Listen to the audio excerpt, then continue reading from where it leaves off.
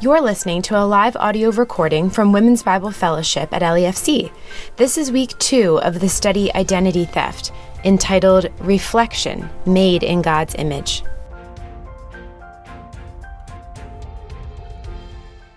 All right, today's topic was being created in the image of God. And if you attend LEFC or if you listened to the sermon this past week, Pastor Joel made the point that we are so familiar with the creation story that we often fail to realize its significance. And I think the same is true for the topic of being created in God's image. It's familiar to us, we've heard it, it's a great truth, but how often do we actually stop and consider it? Before we jump into the chapter today, I think we need to look at what it actually means to be created in the image of God. Genesis 1:27 says that, "So God created man in his own image. In the image of God created him, male and female created them." But what about us is like him? The Westminster Confession of Faith tells us that God created man and female, with reasonable and immortal souls, endued with knowledge and righteousness and true holiness after his own image. Reasonable, immortal, knowledge, righteous, holy, after his own image. The Gospel Coalition author Richard Phillipson says that we are creatures designed to know and be known, be loved and to be loved, and love our Maker. I'm sorry, I totally botched that. We're creatures designed to know and be known by God and to love and be loved by our Maker. We were created morally, spiritually, and intellectually in God's image. It's in our ability to reason. It's in how we are able to create things. It's in how we socialize. We are very relational people. Humans in general are relational. It's in how we have dominion over creation, much like God has dominion over the entire world and everything about it.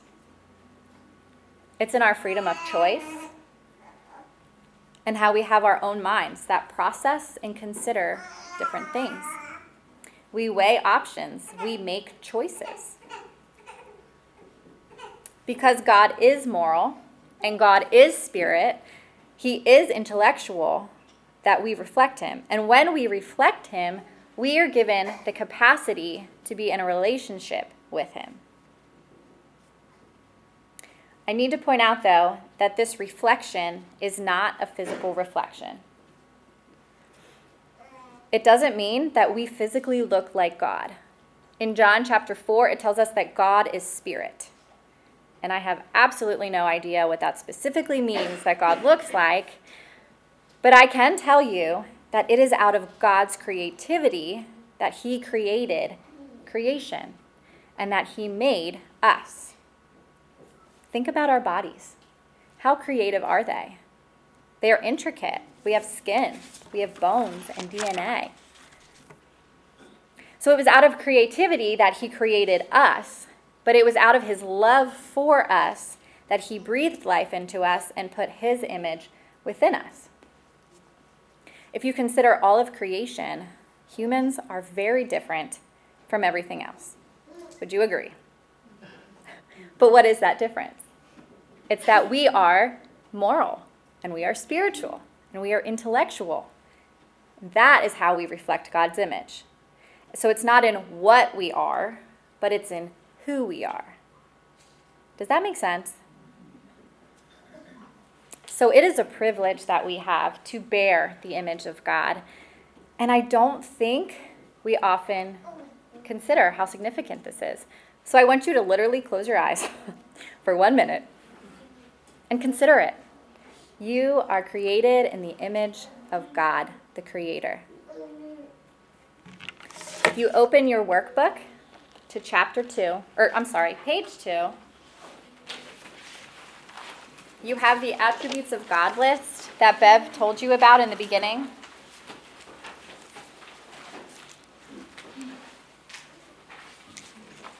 It's on page 2 and 3.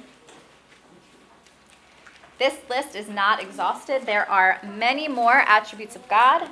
God is much bigger than 2 pages of paper.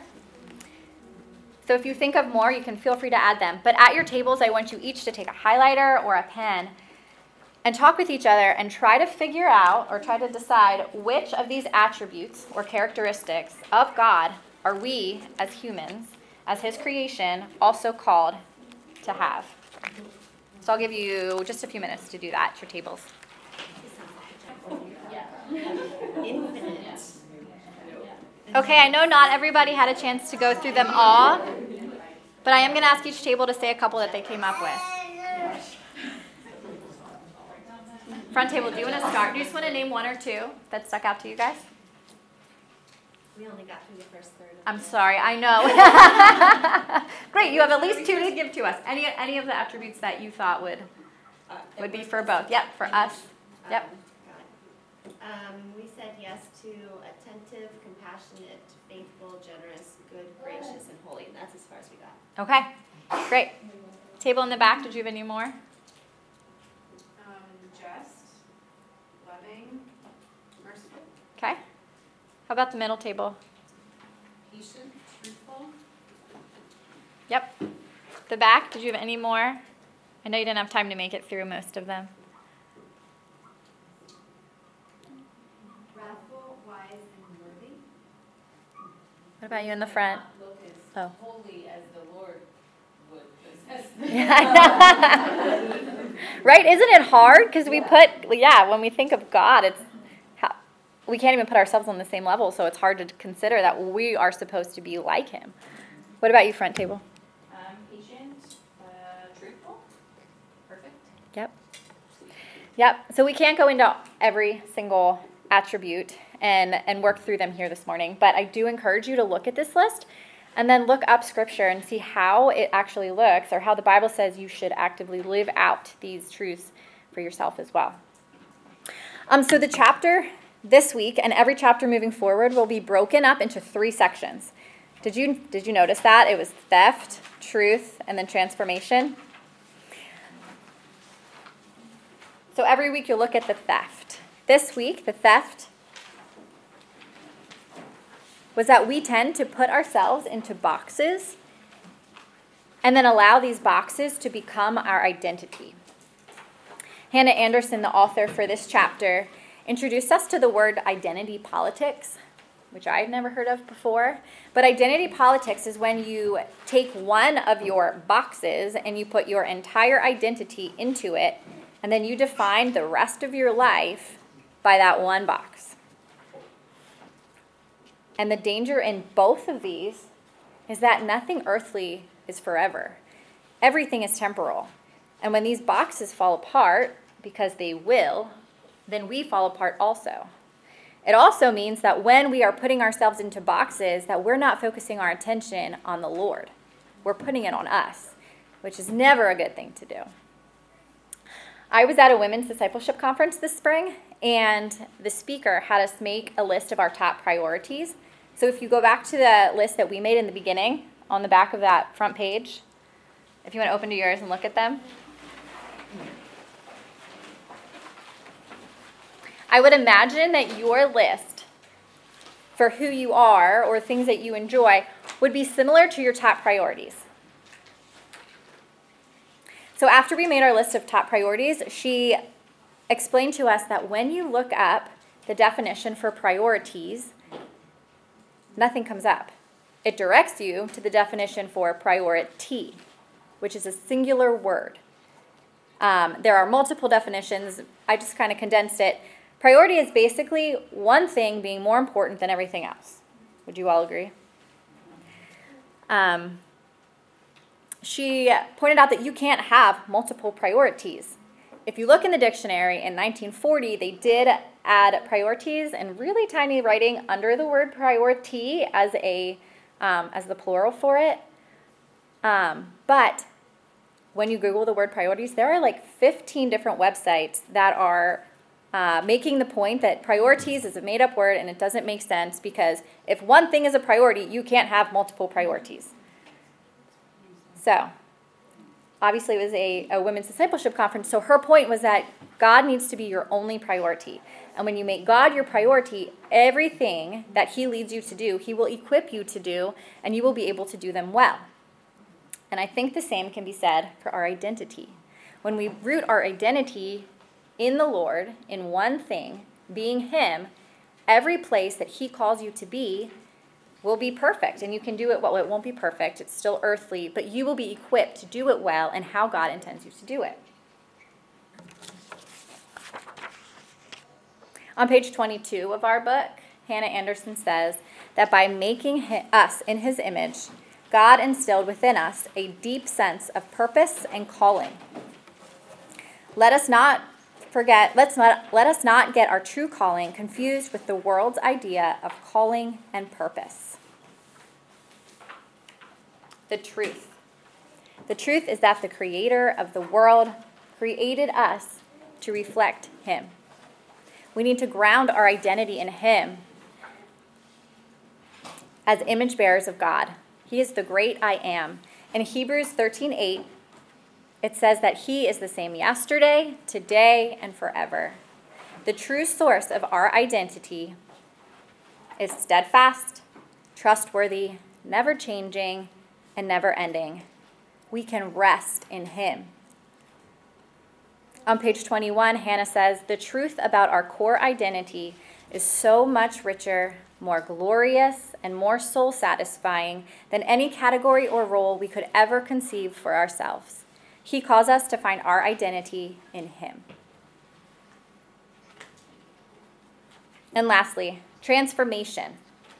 Jesus Christ reveals to us the perfect image of God in His perfect life on earth as fully God and fully man. In Romans 5, we see that Jesus is the true and better Adam. You see, when God made humanity, when He made Adam and Eve in the garden, He made them to perfectly reflect His image. But we all know that 2 short chapters later, everything changes. Henry Blocker says, Henry Blocker says, we must state both that after His revolt, mankind remains mankind, and also that mankind has radically changed, that he is but a grisly shadow of himself. Mankind remains the image of God, inviolable and responsible, but has become a contradictory image. One might say a caricature, a witness against himself. So ladies, through Jesus, though we are broken and sinful, we are again given the opportunity to rightly bear the image of God. And though we can never perfectly reflect His image here on earth, it is by His grace and through the Spirit that we are being continuously sanctified and being made more and more like Him every day from now until when we are with Him in glory. Our Bible verse for the week, 2 Corinthians 3:18 says, and we all, with unveiled face, beholding the glory of the Lord, are being transformed into the same image from one degree of glory to another. Last week, Bev shared this John Calvin quote, without knowledge of self, there is no knowledge of God. And without knowledge of God, there is no knowledge of self. When we truly seek to know God and who He is, we know the truth of who we are. So let's not merely live as caricatures of who we were created to be, but we should live confidently in the calling on which God has placed on us. Let's walk in truth, living as image bearers of the Most High. I have 2 final thoughts to close with. The first is that it is out of love that God allows us to reflect His image. And He does this by giving us some of His characteristics. But there is an extreme danger in thinking that this could ever make us anywhere close to being equal with Him.